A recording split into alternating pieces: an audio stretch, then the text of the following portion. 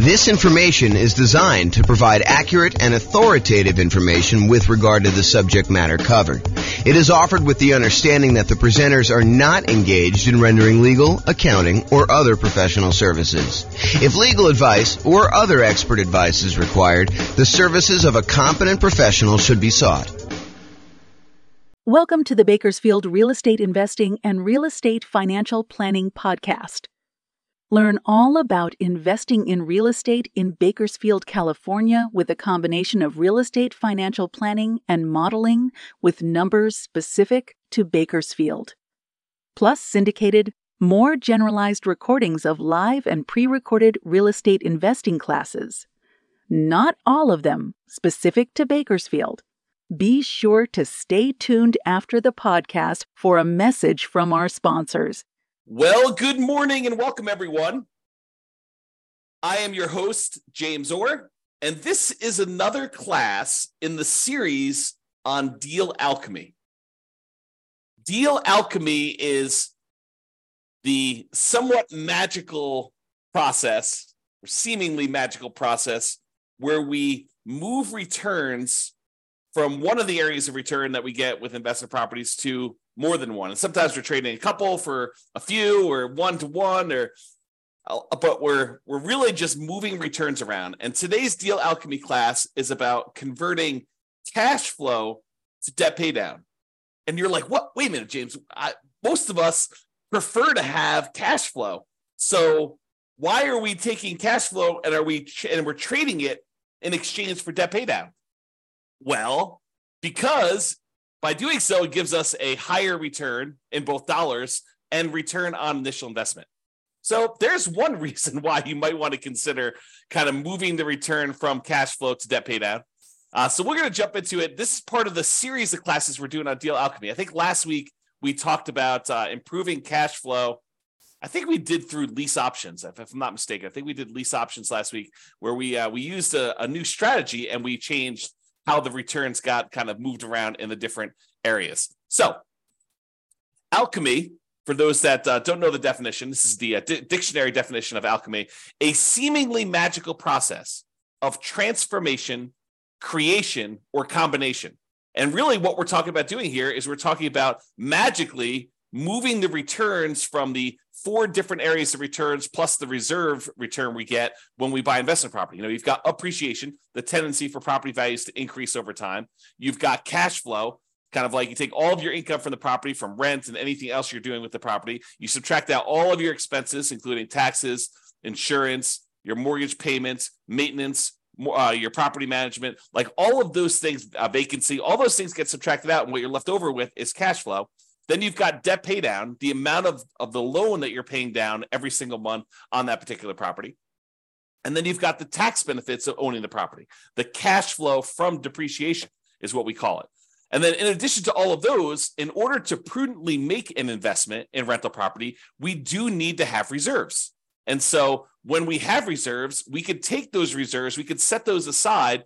And because we're using them to make sure that we are able to maintain and own that property, conservatively, then we can actually put the small return that we're earning on those reserves as part of the overall investment. Because you need the reserves in order to make the investment, now we can actually include the return we're earning on those reserves as part of the overall return that we're earning, okay? And you may have seen me kind of display this in this format, where I talk about appreciation, the property value is going up, cash flow, which is all the income minus all the expenses, debt pay down, which is paying down the loan, the tax benefits or the cash flow from depreciation, and then plus the return you earn on reserves. And then we have a total in the middle.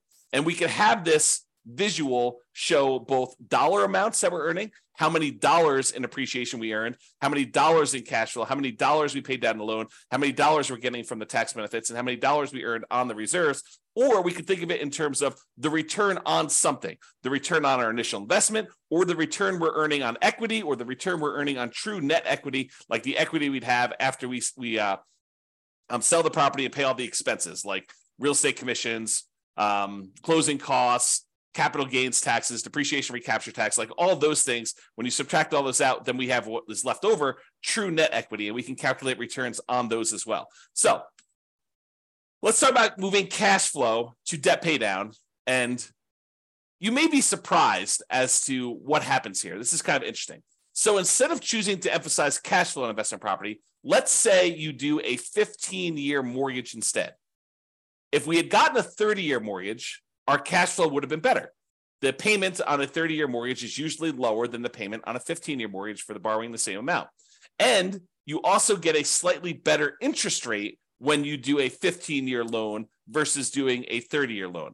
But even with the improved interest rate, the payment is still going to be overall higher because you're paying off a certain dollar amount. You know, if you're buying a $400,000 property and you're putting 25% down, you're paying off $300,000 worth of loan over a 30-year period or over a 15-year period. In order to pay it off over 15 years, your payment has to be higher in order for you to pay that thing off. Okay. So what we're really talking about is worse cash flow when we move from a 30-year loan to a 15-year loan, but much better debt pay down.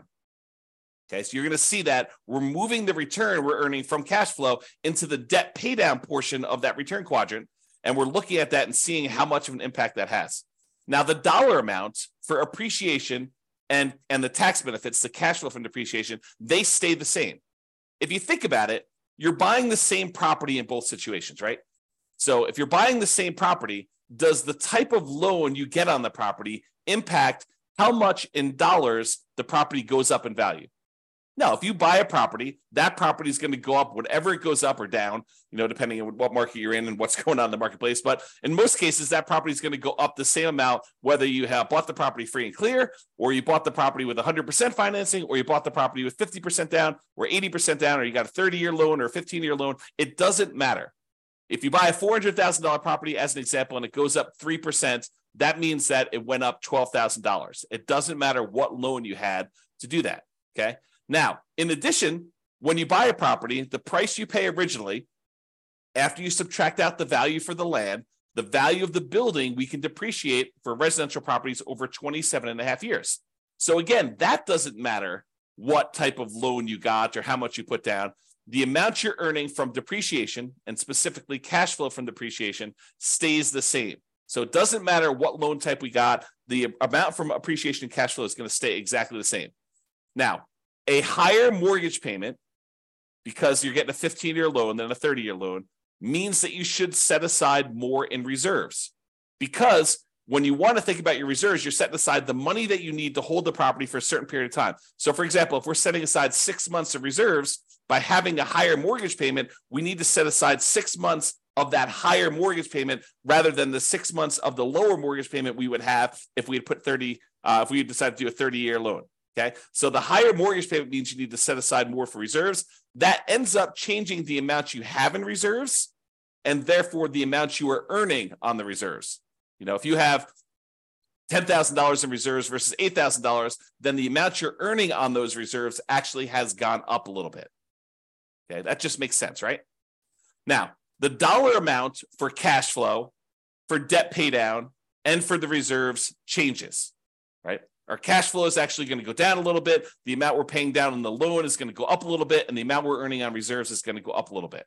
The dollar amount for the appreciation and cash flow from appreciation, they do not change at all when we switch from a 30-year loan to a 15-year loan. And I'll show you this visually here in a second. Now, more reserves also means that we have more in the denominator when we're calculating our return on investment calculations, okay? Because we count the reserves as something that we needed to invest in order to buy the property. So in order to go acquire property, we definitely need the down payment amount. We definitely need the closing costs. But what I'm telling you now is you also should set aside the reserves you need in order to prudently own that investment property. And by putting that reserve aside, then that should count as part of the amount of money you needed to make the investment in that rental property. So that needs to be included when we do our calculation for return on investment. Anyone who is using like someone else's spreadsheet, not the world's greatest real estate deal analysis spreadsheet that automatically does this for you, but anyone using these other spreadsheets, you're analyzing your deals incorrectly. Another way of saying it is you're lying about your returns. If you think about it, if you're using someone else's spreadsheet and you're analyzing a deal and you're saying, look, I'm getting this return, and you're not including the amount you need for reserves in your return on investment, you're basically saying, you know, either one or two things happening. Number one is you're actually saying that you can make this investment without the reserves, which you cannot. I mean, the lender's going to require reserves. So that should tell you something, that they're going to require it if you go do the thing. And that you think that you can make this investment safely without having some money set aside for reserves in case there is any type of vacancy, or you do need to make some repairs on the property, or there is some CapEx or something like that. So we all know that you need reserves. So if you're not saying that you have reserves in here, then you're lying about your return. So you have to include the reserves on there in order to make a true calculation of what your return on investment is. Doing it any other way is lying about your return. It's inflating your return. It's the return you tell at a cocktail party when you want to brag about how you're doing in your real estate investments, right? I mean, that's what you're doing. You're going to tell your friends, look, I put no money in this deal, so I'm getting an infinite return on my investment. There is no way you can have no money in a deal because you have to have reserves. So you're always going to have something in the denominator. Okay? All right. Enough of that little side tangent there. So what having more reserves means, you have more investments in your return on investment calculations. That means it's going to be a smaller overall return on investment for the same dollar amount. So in other words, the appreciation dollar amount, if it's $12,000 that the property went up in value, and now we divide by the return on investment, the investment part of that, if you have to have more in reserves, that means that the overall return on investment, the $12,000 divided by what you had to put into the deal, is going to be smaller when we increase our reserves. And we increased our reserves because we went to a 15-year loan versus a 30-year loan, which means that our monthly payment is going to be higher. Okay, so let's look at this visually and see what's going on here. So this is where we have the traditional rental. We have this amount in appreciation. We've assumed it's $11,011 per year. Cash flow is $2,330 in the first year. The amount you pay down in the loan is $2,779. The tax benefits from the cash flow from depreciation is $1,700. Okay, so these four plus the amount you're earning on 12 months of reserves at 8% is $2,203. So the total amount you're earning is $20,023. That's your return by buying this property in the first year. Now, by going and converting this and this is a 30-year loan, by going and converting this 30-year loan to a 15-year loan, we're going to change the return from cash flow. Your cash flow is actually going to go down a lot, and your debt pay down is going to go up a lot. However, the appreciation dollar and the tax benefit dollar are going to stay the same, and the reserves are also going to change because we need to have more reserves. Okay, so when we do that, it looks like this, the 15-year mortgage on the right. So appreciation is the same. The amount in cash flow went from $2,330 positive, about $200 a month, to now it's negative $4,024. And you're thinking to yourself, James, that's crazy. I went, almost $6,400 worse by doing this 15-year mortgage. Yeah, you definitely did. But where did that return go? It went from cash flow down to debt pay down. And you'll notice it's not one-to-one. It's not like you move $6,400 down in one spot, so you obviously go up $6,400 in another spot. It is not a one-to-one correlation. You don't get $1 by moving it from one spot to another. Sometimes it's a lot more. Sometimes it's less. Okay, so you got to go and look at the math and see what happened here. So now we went from earning $2,779 paying down the loan, so now we're paying down $10,551. Just by changing from a 30-year loan to a 15-year loan and the slight changes that are related to that. The one change that's probably most predominant is the fact that your interest rate is a little bit better on a 15-year mortgage than on a 30-year mortgage. Okay, so now the tax benefits also stayed the same. They're both $1,700. And because we had to increase our reserves, we went from earning $2,203 to earning $2,762. Okay, so that's about $500 more. Now, overall, the return went from $20,023 for the entire thing, all 5 areas of return, when you had the 30-year traditional rental. Now it's going to be $22,000 even. So you increase your overall return by about $2,000 just by changing the loan. But the characteristics of the investment are very different, right? Is this when we talk about the return quadrants, a lot of times we talk about the 2 top ones tend to be market specific, market dependent, and they tend to be more speculative in nature. Do we really know that a property is definitely going up in value next year? No. we're speculating that we're going to see appreciation on the property. And if you came to the class yesterday and watched the video yesterday, I went through all the data for the last 133 years, showing you what the chances are of you seeing positive appreciation in the marketplace. Okay, so the top two quadrants are speculative. We don't really know what appreciation is going to be. We're speculating that it is going to be going up in value. It could go down. It could stay the same. It could go up. It could go up more than what we're estimating. It could go down more than what we're estimating. Really, we don't know. It's speculation. The same thing is true for cash flow. And a lot of people, especially newer investors, want to argue with me. They're like, no, cash flow is fixed. I know the rent I'm getting on my property, and I know the amount of my expenses. And I'm telling you, you do not. Rents change over time. Sometimes rents go up. Most of the time, rents go up. However, rents can go down. You could have gotten really lucky and got really high rent last year. And this year, because your tenant had to move out, you had a vacancy, your tenant got evicted right between Thanksgiving and Christmas, and you tried to re-rent the property between Thanksgiving and Christmas, and you did not get the rent you thought you were going to get, and now rents are lower. Or there were unexpected repairs on the property, and instead of having 10% set aside for maintenance, you needed 20% set aside for this year. Cash flow is speculative as well. Okay, so these two top ones are more speculative in nature. The two bottom ones are more certain in nature. The debt paydown one is a contract between you and the lender. If you make the payments as agreed, you get this return. It is not dependent on what the market does. The property values can go up and down. It doesn't matter. You're getting that debt paydown. Your cash flow can go up or down. It doesn't matter. You're getting this debt paydown return. So the bottom ones are more certain, less speculative in nature. In some cases, we would say they're as close to being guaranteed, in quotes, as you can get without them being guaranteed.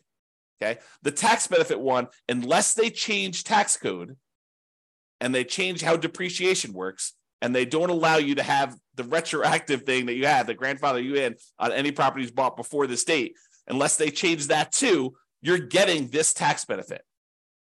Okay. That's a certainty based on tax code. So these two bottom ones are less certain. So what we just did by going from a 30-year loan to a 15-year loan is we moved away from more speculative returns to more certain returns. Now, sure, the cash flow can still change, right? This number can still change. It can get a little better, it can get a little worse. But this number is now more certain. So we've moved some of our return to being more certain than before. Okay? And the return on reserves, those are somewhat speculative as well, depending on what you're investing in, right? We've assumed you're earning 8% return on the reserves that you have, and that's you assuming that you're investing in whatever you want. In most cases, I think a lot of folks are going to invest in some type of index fund and have some type of ratio where they're going to keep a certain amount liquid in savings and then a certain amount in addition in backup reserves, where if they had to access it, they have the money available, and that's how you're earning that return. Okay? So if we look at those returns, that's what happens in terms of dollars. Now let's look at it in terms of what the percentage return on investment was. So before, the appreciation return was 8.97% return on investment. We took this $11,011 and we divided it by the amount of investment we needed to make, including the reserves, in order to get that dollar amount. And so it's 8.97%. The return from cash flow was 1.8%. The return from paying down the loan was 2.29%. The return from the tax benefits, the cash flow from depreciation, was 1.38%, and the return on your reserves was 1.79%, for a total return on investment with 12 months of reserves, that's what R12 is 16.24%. That's for the 30-year loan. Now, when we go to the 15-year loan, the return from appreciation and tax benefits, they do change, even though the dollar amount is the same. The dollar amount is still that $11,000 or the $1,700, but because the amount we have as our investment, we increased our reserves, so that amount went up. The overall return actually went down a little bit. So appreciation went from 8.97 to now 8.49. It dropped a little bit, not because we're earning less in dollars. In fact, we're earning the same in this case, but overall on all of returns, we're earning a little bit more. But because the amount we had to invest increased the tiniest bit from that extra reserves. Okay, so the overall appreciation rate went down a little bit. Cash flow went down a lot because we converted that 30-year loan to the 15-year loan. Now we're negative 3.23. The debt paydown return went from 2.29 way up to 8.21, and the tax benefit one dropped just the little tiniest bit because of those extra reserves. And the amount we earned on reserves went from 1.79 to 2.13. So the overall return on investment by changing from a 30-year loan to a 15-year loan went from 16.24 to 16.91. We increased our overall return on investment, even though we increased our investment amount a little bit by adding the additional reserves, by going from a 30-year loan to a 15-year loan. And that is why, even though the overwhelming majority of real estate investors, especially newer investors, are hyper-focused in on cash flow, and I think it's partially because they believe that that's what's going to get them to financial independence fastest, when that may not exactly be true. We'll talk about this in another class, but the idea is they think that they're going to use the cash flow in order to be FI, when in fact, some of the properties that they're going to own will probably be their cash flow properties, but other ones are going to be used as rocket boosters to get higher returns. Then you're going to either sell or refinance, or in other words, get rid of those, use that money in order to then pay off other properties. That tends to be one of the faster ways to achieve financial independence using real estate. But it's a strategy that if you're not looking really far ahead and saying, okay, these are the properties I know I'm going to keep, they're the ones I'm going to own in retirement that I'm going to be using to fund my retirement with their cash flow. These are the ones that I really just need to maximize the return with, because really what I want to end up doing with these is sell them off to then pay off the other properties to get cash flow. So you need both in most cases, unless you're just willing to, buy the properties you need and let the cash flow increase over a long enough period of time. But it's faster for you to do the other strategy, where you sell off some properties and you end up paying off other ones. And if you've come to some of the classes where we talk about the comparing the strategies, in the 304 markets across the US where we've done the analysis on all these, then you'll see that sometimes it's better to use those more aggressive payoff strategies later on, which means the rocket booster, the improved overall return tends to be better. And that could be an example here. Okay. Now, sure, you do need to account for, the negative cash flow and how you're going to fund that negative cash flow, and whether you're thinking about it as an investment or you're thinking about it as setting it aside. Yes, there's all those discussions, which we talk about in other classes. Okay. All right. I just want to show you what the difference was in the amount you needed for reserves. So this shows you the total amount you needed for your investments when you're talking about return on investment. So when we do the traditional rental, it's $134,000 in order to buy this property, or $141,000. So it increased by about $7,500 or so. $7,600 is what the difference was that you needed to have in reserves to go from that 30-year loan to the 15-year loan. Okay. And then this just breaks down where the returns come from. It's just the same numbers that we had before, where it's just showing you the values doing that. And then this is your return on investment numbers to kind of give you an idea of what those are. All right. So in conclusion, we can utilize Deal Alchemy to modify where the returns are coming from. We can move the returns around. We could say, hey, let's give up some appreciation in order to have improved cash flow, like we talked with lease options. Or we could say stuff like, let's give up some cash flow in order to improve debt pay down and improve our overall return. That's what we covered today. And there's other variations of this, which we'll cover in future classes on Deal Alchemy. One example, the one that we did today, is changing the term of the loan, 30-year mortgage to a 15-year mortgage, to see how that changes things. And moving returns is not always a one-to-one change. You don't get a 1% improvement in debt pay down in exchange for giving up 1% in cash flow. Sometimes it's more than one, sometimes it's less than one. And reminder, returns are different. They have different characteristics. Some are speculative, some are more certain, some are cash now, which is the right-hand side of the quadrant, some are cash later, which is the left-hand side of the quadrant. So they have different characteristics, which changes how the overall investment acts. One of the things that I don't think a lot of people realize, especially people coming in new to real estate investing, is that not all real estate investments are the same, and that you can change how you approach the investment, and it changes, absolutely changes how the returns are balanced, like where they are. Is this more of a speculative play? Is this more of a certainty play? Is this more of a cash now play? Is this more of a cash later play? And that not, if you go out there and you say, I made a real estate investment, your risk characteristics of making that deal can be very, very different than someone else doing a different deal, even though you're both buying single family homes. All right. So Deal Alchemy can do more than just change the numbers. It can change the characteristics of the investment. And sometimes this changes more than just the returns. Sometimes it somewhat indirectly can impact the investment in the return on investment calculation, like we saw with reserves here. All right, that's all I got. Hope you guys enjoyed the class. This has been James Orr. Have a great weekend, everybody. It's Friday, and we will see you all on Monday. Bye-bye for now. With home prices up, mortgage interest rates up, and rents up, but not quite enough to counteract the higher prices and interest rates, cash flow on rental properties in Bakersfield is harder than ever.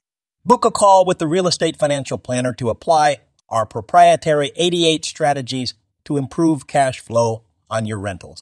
See the show notes for a link to schedule your call and improve your cash flow today. If you're a real estate agent, lender, or professional in Bakersfield that wants to help our real estate investor listeners, consider reaching out to learn about collaboration opportunities with this podcast. We'd love to add more value to our listeners by having you assist our investors buy, sell, and finance their real estate investments. See the show notes to schedule a call to discuss collaboration opportunities.